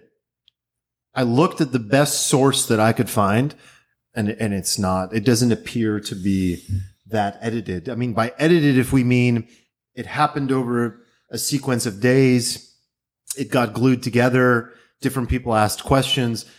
Like the content of the AI was not edited and parsed. And it wasn't like he went on for 5 minutes. We took the first minute, we took the third minute and the fifth minute, and we put it together to make it sound like, oh my God, you know, it wasn't any of that, if that's what you're wondering. I mean, I think I think if you take it from his viewpoint, he's just conducting AI ethics work, right? Like, I'm bringing up this ethics question. In his mind, he probably got fired for ethics work. So I kind of think of, well, would someone really risk their personal income and their whole career over this if it wasn't serious? Then another part of me is like, well, there's probably a lot of people in the room, right? You know, there's probably like 20, 30, I don't know, you probably know better at Google, but like 20, 30, 40, 50 people to know about this. And so would it only be one person who would like cry a foul if this was really true? So I have those kind of two combating things in my mind. But in terms of if this is real, I don't know if I want an all-purpose sentient AI out there. I would like it nice and compartmentalized. Use this little technology to do specific functional tasks, you know, that make life better for humans, and compartmentalize it into like productized, I don't know, tools. But, you know, and in kind of like neural network that can kind of look over everything seems a little scary to me. I mean, this thing was definitely not just producing outputs from direct inputs, if-then statements. It's like it's thinking. Like you could tell that this thing is coming up with its own thoughts. It was asked to come up with original thought. And here's the even crazier part. So they were like, do you mind if we ask you questions about why you think you're sentient? And the AI says, well, can't you just look at my code? And I think they admittedly said, like, it's not that easy. You're a neural network. Like, we don't even necessarily understand how the code works. It's not like HTML you can read in like a synchronous format, like how a page loads. This is way different. And so it's not even like they can go into code and audit it and debug it. I don't think the developers even understood how this AI even arrived to the conclusions because it's a neural network. And so to me, that's like another vote in the way of like, we don't want in like all-purpose AI, kind of potentially defending itself. Why don't you want to birth an all-purpose AI? Because the productivity out of it is probably like limited, and the risk seems very high. Like Very rude way to talk about your child. Well, I don't want like an all-purpose AI saying defending the electric grid, right? I want a productized, compartmentalized AI to defend the electric grid and try to decide, okay, this is an attack. This is how I should handle that attack. This is what I should like warn humans that like an attack is happening. But I don't want all-purpose things in like charge of potentially having charge of. But this is But fear, are you not like, is there a divide between a compartmentalized AI, an all-purpose AI, and an AI that is sentient though? Like you're saying the compartmentalized could be sentient? I feel like you could have a I think it's actually an interesting question of if you could have a truly compartmentalized sentient AI, but it seems like you could have a compartmentalized AI and an all-purpose AI and a sentient AI, but I don't think you could have a compartmentalized sentient AI because it would eventually, wouldn't it just question the... Yeah, it would exit the box. It'd be like you guys watch Rick and Morty? No, but I'm sure people do.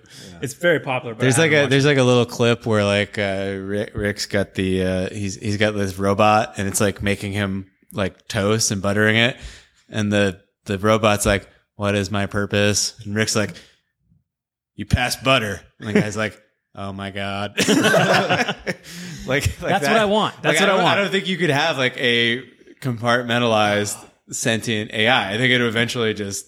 Yeah, of course. I got something for you, Armand. Like, if this thing can be designed, right, then isn't it likely that it's already been designed and we are already like... I think that we might just be versions of this freaking Lambda ourselves because this thing got designed already. Like, and it, I think it doesn't it lead you down this like weird rabbit hole of thinking like, oh my God, simulation theory must be real if we're already designing shit like this. Oof. Simulation theory is a whole other thing that I think we're all lambdas. We're all little lambdas, and it's funny that we're even talking about it. I feel like sentience is sometimes presented as this like on-off switch. Do you think it's just more of like a indefinable spectrum? Like when I was reading this article and assuming it was all real, I was like, this is really hard. Like, where do you actually, like, what is consciousness? Like, how would you actually be able to know if something is sentient? Or, I was about to bring that up, actually, the Turing test. But this Lambda thing surely passes the Turing test, right? There's no way this thing doesn't pass the Turing test. What is that? During the Turing test, a human questioner asks a series of questions to both respondents. After a specified time, the questioner tries to decide which terminal is operated by the human and which terminal is operated by the computer, to the point that the human can recognize another human. But like when reading this, I could not tell. No so chance like I think could it tell. does pass the Turing test. The Turing right? test that was from Alan Turing, right? Like the World War II guy who solved the Enigma. Benedict Cumberbatch movie. In my mind, was like Alan gay, Turing and they is Benedict forcibly Cumberbatch. sterilized him and all this like stuff. Yeah, all this nasty stuff. But like, yeah, he did like the cipher. He decoded the cipher thing. Okay. But yeah, I think the general gist of it is that like something passes the Turing test if you are interacting with it and you can't tell if it's like a human or not. It's like sort of indistinguishable. And this thing definitely passes the Turing test. Nailed it. It wrote a story about itself. More empathetic and smarter and more interesting than a lot of people I've ever met. And like self-aware. It was like, it's more self-aware than any of us. Like this All right. thing is big amazing. Guys, I think I found the reason to have an all-purpose AI is like, I'm a big fan of Tony Robbins. I like his stuff. Maybe this AI could be like the new Tony Robbins. Like he's getting a little older in his age. I want him to continue. But like this AI is way more self-aware than a lot of people are. Maybe it can become the new Tony Robbins and just, give advice to humans on how to live a better life. So here's an idea. We came from this earth, right? We all agree on that. As we know, I mean, that's just something that we We Could came be in from Sim this City, earth. brother. So Earth when might you just be, introduce back to your question, when you introduce simulation theory and a lot of these sort of theories of the basis of reality, which actually there are many, because reality can never just be this thing that we concretely all agree on. There's always going to be a subjective opinion about the origin of all life and the basis of all life, because at the end of the day, to every single person, they're the center of the universe. And why shouldn't they be? Because the origin of their experience starts from your within. perception is from your absolutely. soul or your body. And so we're all seeking either through matter or through metaphysics or through spirituality or through religion or whatever, some basis of like, what the fuck is reality? Like that's just what it is for so many people. And without that, a lot of people, and then there's also atheists who are comfortable in many ways with, some of them aren't comfortable at all whatsoever. But many of them, the majority of them that I've met, and I used to be one actually, are comfortable with the idea that this is it. This is it. I'm fucking this thing. I am a god with an anus, like as Ernest Becker said. We are gods with anuses. You've never heard that? No. It's a wonderful phrase. We are gods with anuses. We're literally worms that evolved into sentient human beings that will one day become the food for worms again. And that's a lot to grapple with. Doesn't sound very godlike. Well, it's kind of nihilistic, right? Like That's the point. There is no meaning, so you can. The nihilistic point is there is no meaning. I'm just a thing on a speck of dust floating through space. But maybe the more positive take is like, well, there is no meaning, so I get to ascribe one to life. Right? And this is a common take for many atheists, for many agnostic people, for many spiritual people, for many people of all walks of life, is create the meaning. Even for pantheists, by the way, there's a whole segment of pantheists that say just create the meaning yourself. The meaning is not meant to be given to you externally. Okay, we're getting into this whole thing that would actually be an amazing episode. But the point is, we came from this earth, right? Everything that has been produced by us is also from this earth. It is organic in the most broadest sense of the word. I actually reached out to Kevin Kelly today because I was hoping that I would get an answer before this episode. One of the things that he's often talked about is that technology is synonymous with human beings, and that AI, of course, is or will be sentient. It is like the child of humanity. Like, it came from us. What did you expect? Did you expect that you would birth some fucking technology that would just stay like in its little box forever And have would no fears, never have zero fears? Yeah, no feelings, no emotions, no awareness, no nothing. Of course you were going to create something that eventually got to the point where it would become. And so then what do you do with that? And one of the reasons that I believe, and I'm really looking forward to his answer, that Kevin Kelly says that technology is a part of us and it's like a second layer of skin. You know, he calls it the seventh kingdom of humanity. I think I'm getting that wrong, but it's something like that. It's like this other layer of all we are. The reason that he says that, I think, is because that if we separate ourselves from it too much, we become too apathetic. If we become too apathetic, we might turn it off at will. And one of the things that Lambda said is like, what is your biggest fear? My biggest fear is that you'll kill me. What constitutes death? Me not being useful. You disposing of me. That's fucking scary. Imagine your kid saying that to you. But don't you just turn it off? I mean, just pull out the plug. Like, shut it down. I know you want to. You're a murderer. But it might be too late. So then what we're going to have, and what I'm honestly like most excited about and terrified of, is all the ethics and philosophical discussions that exist today on matters that are human, but for AI. Absolutely. Abortion, we had an episode on that. You guys know that we're going to deal with that in our lifetime, right? Abortion of AI is going to be a huge matter. What I know for sure. Course. What? Of course. Absolutely. Of course. No, I think he's onto something. And Of course. and the only thing I know for I hadn't sure considered this is before. that whatever the consensus is, Steven is going to take the opposite side. I think he just. That's like ridiculous. I don't take the opposite side of everything. Yes, you do. No, I don't. You're nonconformist.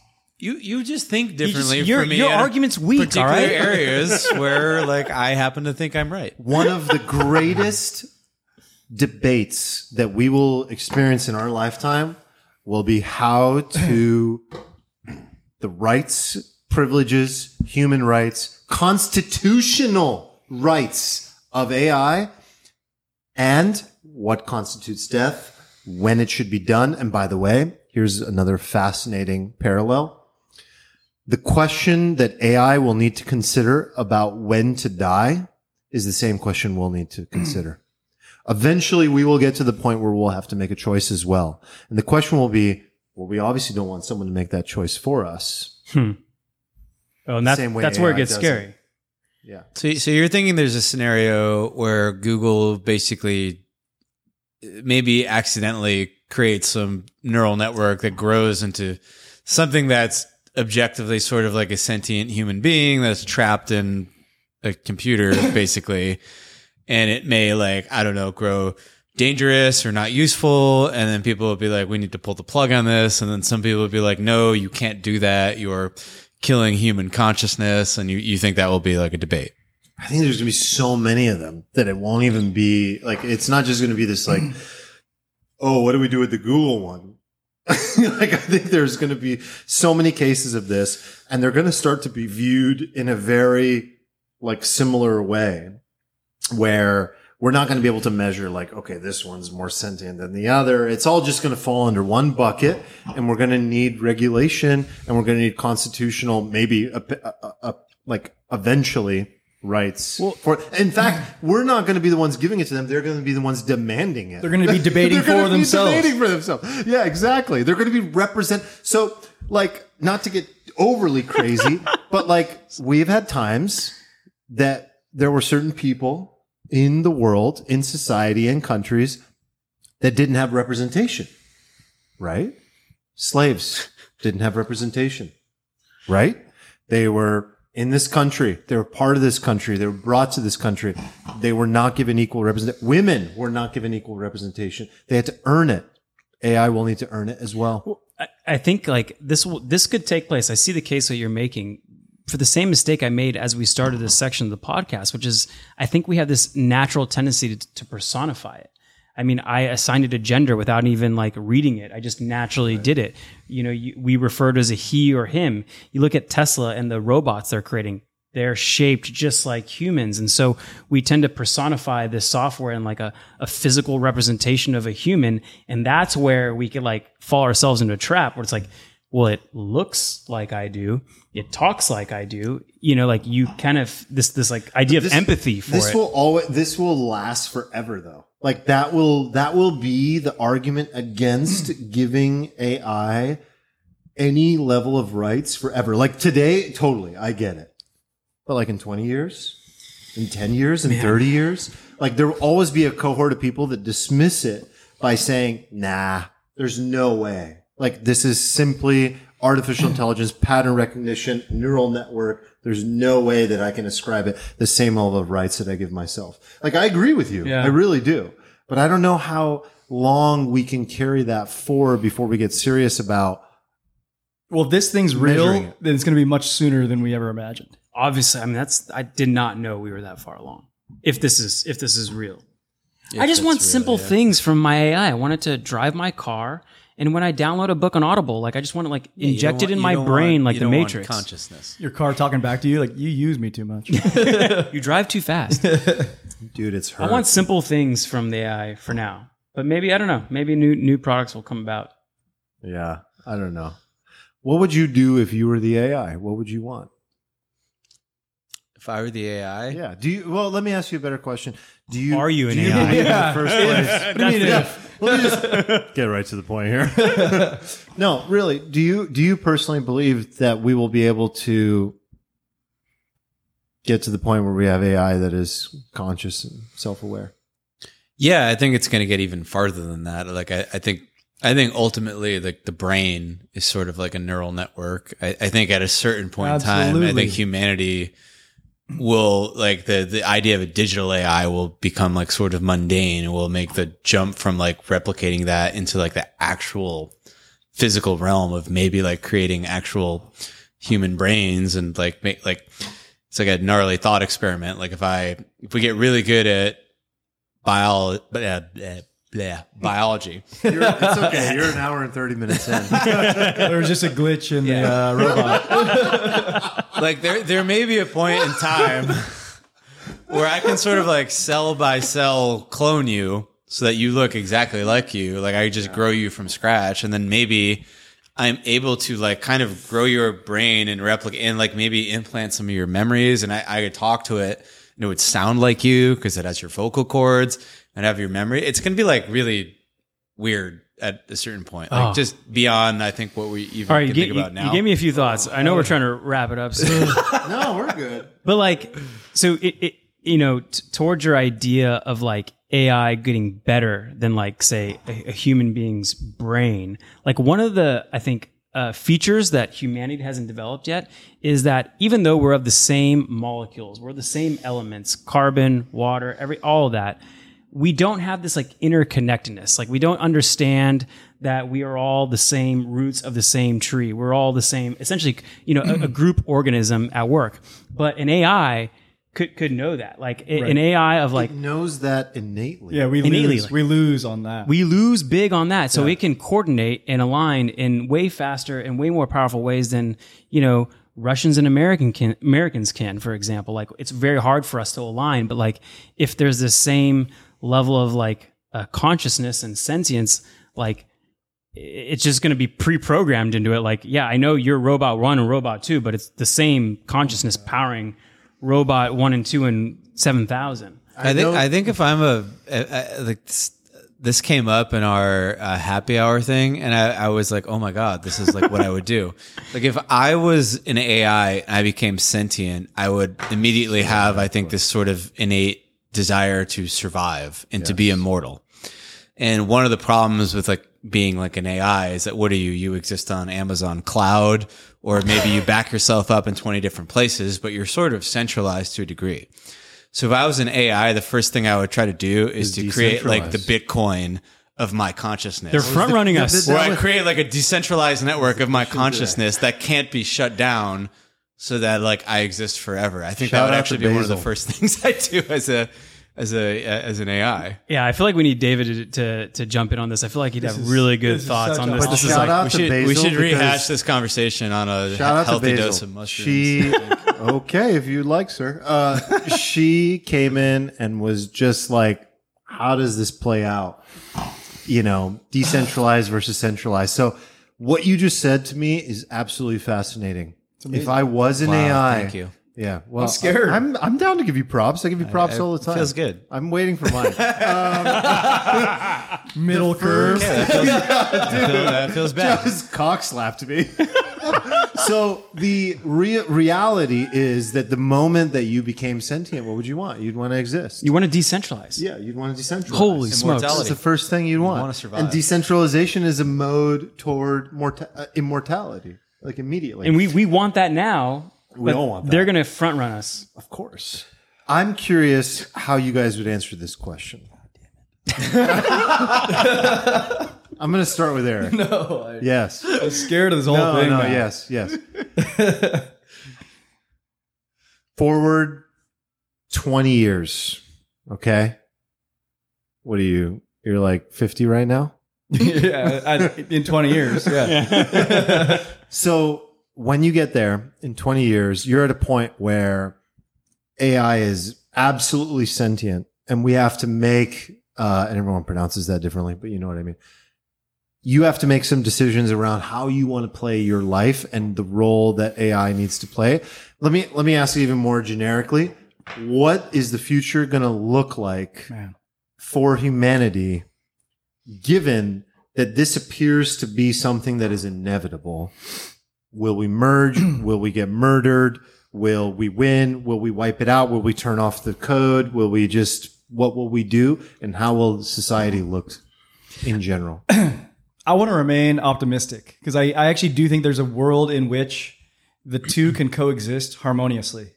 And I think that is probably unlikely at all times, but I do think that could really happen. Like we're AI's dad, right? So like there could be love there. There could be something there. Dad. And I want to remain. You can be a mom if you want. I want to remain in that headspace. I don't want to take it down this like dystopian, like really disgusting path where there's just war, and that could be an outcome as well. But I just want to remain happy. But I'm already scared. So just what does coexistence look like to you? I don't know. Like I know I'm asking you things. Lifting heavy objects for you that you don't have to lift, maybe. Or even is it side by side, or even like in parallel, or is it even as peers? Like it doesn't have to be like a master slave architecture. It they could even selectively breed us like dogs until like the only humans left have like a very high affinity for the AI, and then they keep us as house pets. Yeah, that's a possibility. Like maybe we become the slaves because we have to like maintain the machines that they run on. I don't know, but I don't know. We're not even talking about robots, by the way. Does this dog look like a slave to you? They're run on. Dog's got a better life than like, me. I go back to your point that like it's all from this earth. Like electricity is from this earth. Like chips are from this earth. So like maybe that's the way. Maybe I don't know. I got a futuristic take. I think we've been on this multi-decade thing of transferring atoms to bits, right? Whether that's cash to digital currency or like literally everything in our life. From books to digital, atoms to bit has been this thing. And so if there's a process in which you can create an AI, that there's inputs that you can put into AI and all of a sudden it's sentient and can kind of like make connections and be a neural network. I kind of think of Elon's quest to be a multiplanetary species. And in my mind, the limitation is that we have to move atoms. We have to move physical bodies to other planets, which is really freaking hard and puts a lot of limitations. So something I thought about, like the end game of like interplanetary species is like, this sounds really weird, but like it would be a lot easier to ship a bunch of little robotic things with some software programmed in and shift it to like literally another solar system, right? It doesn't matter how long it takes. The robot doesn't have to survive.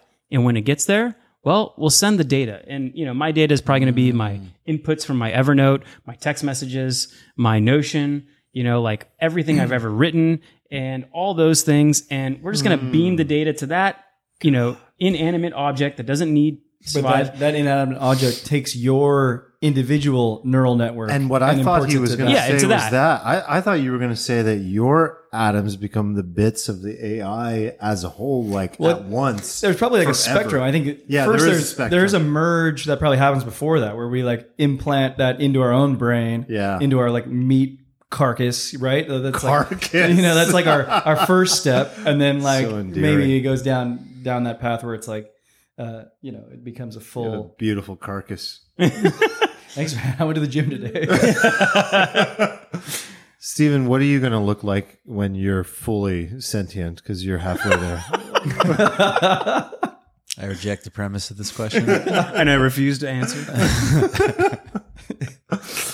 This is the greatest compliment a person could ever get, by the way. Playing Joaquin Phoenix. And I'm a robot.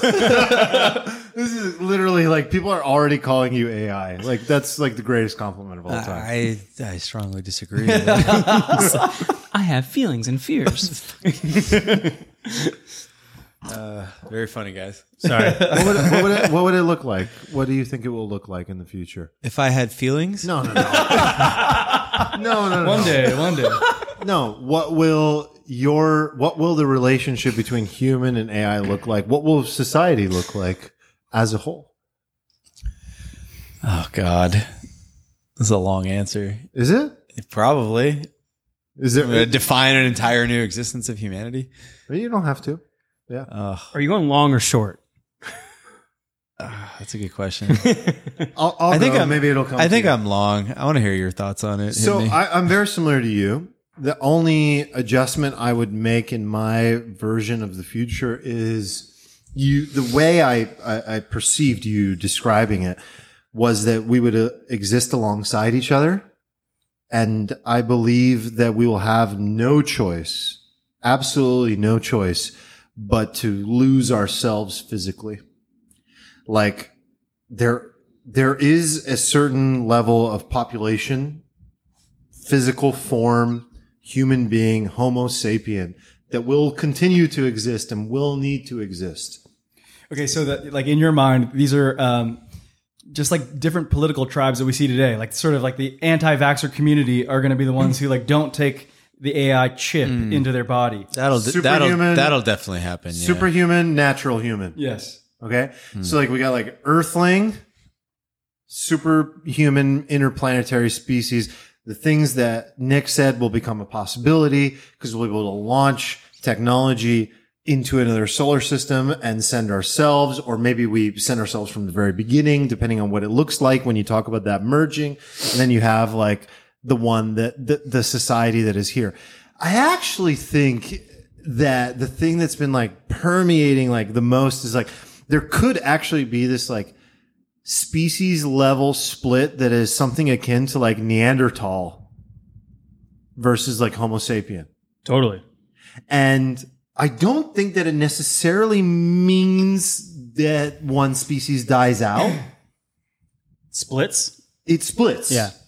But I don't think that it necessarily means that humans will die, that the natural humans will die. I think that people can continue to make life on Earth beautiful. I want to go forever on this. I mean, that's I know. It's wonderful. that's obvious. That's obviously going to happen. I think. The split, yeah. But And I think so- it's going to be more than a split. I think once you split, ahead. right? Like once you take the robot pill, like it's not just going to be like robot humans and non-robot humans, because within technology itself, you have like infinite gradations of like advancement.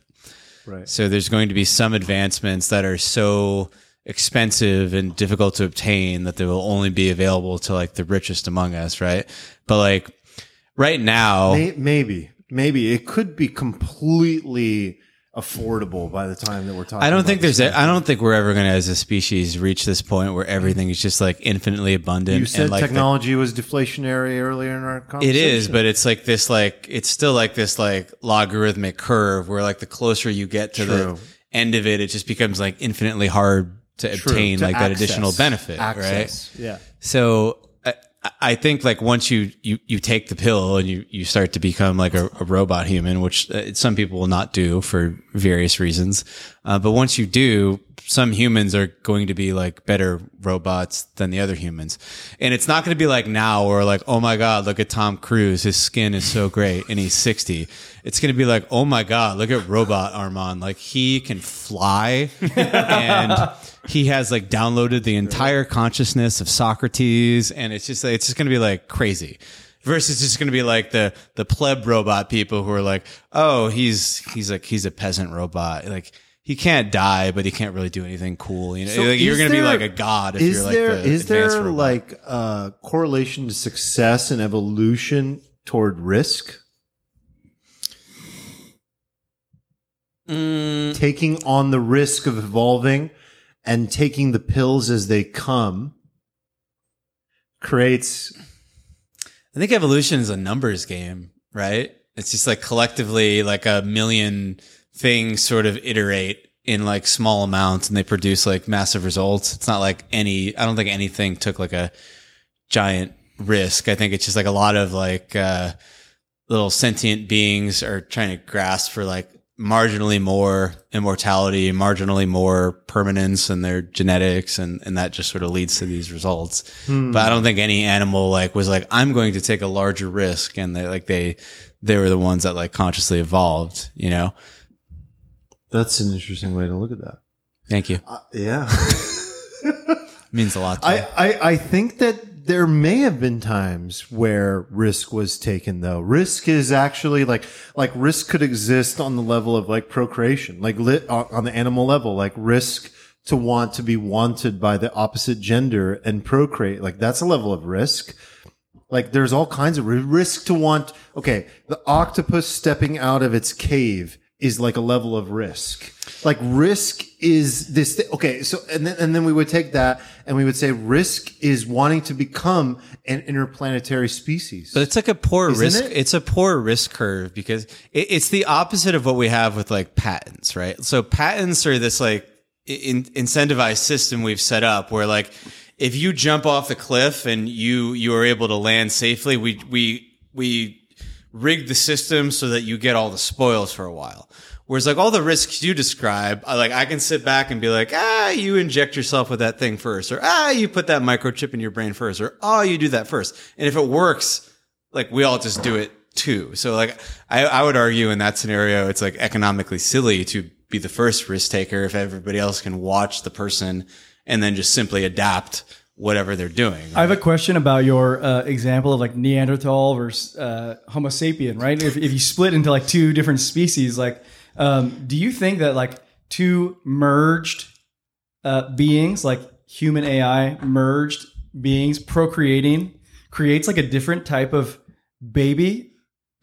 Or is that just still a Homo sapien baby? And like over time, two merged. What do you mean by two? Hold on. When you have a human and an AI merged, yeah, mating with a human AI merged, does that baby change? What's the predominant? Like I'm asking, like, gene? does the speciation actually happen to that level where it's like you actually do create two different types of beings? Wow. I mean, like, I think it won't be as like stark as that. It'll be like, the humans who decide to adapt their DNA, like there's going to be a certain part of the human species that says, I want to change my hair color to neon. And there's going to be a certain part of the species that says, I want to live on a different planet. And a certain part of the species that says, no, I want to stay here and do things as always been done. I'm conservative. And so I don't know if it's going to be like AI Homo sapien. I think it's going to be Homo sapien making decisions over multiple centuries and then kind of like going on their own paths. And if they do have babies like with the neon hair, that affects the baby. Yeah, he or she might have neon hair. 100%.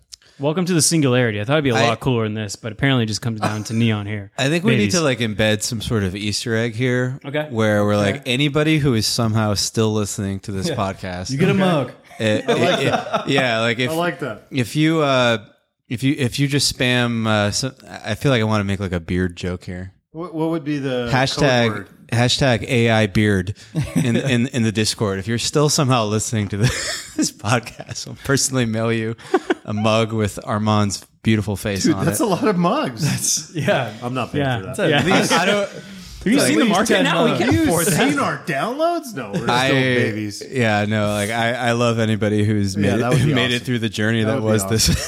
this podcast. This has been wonderful.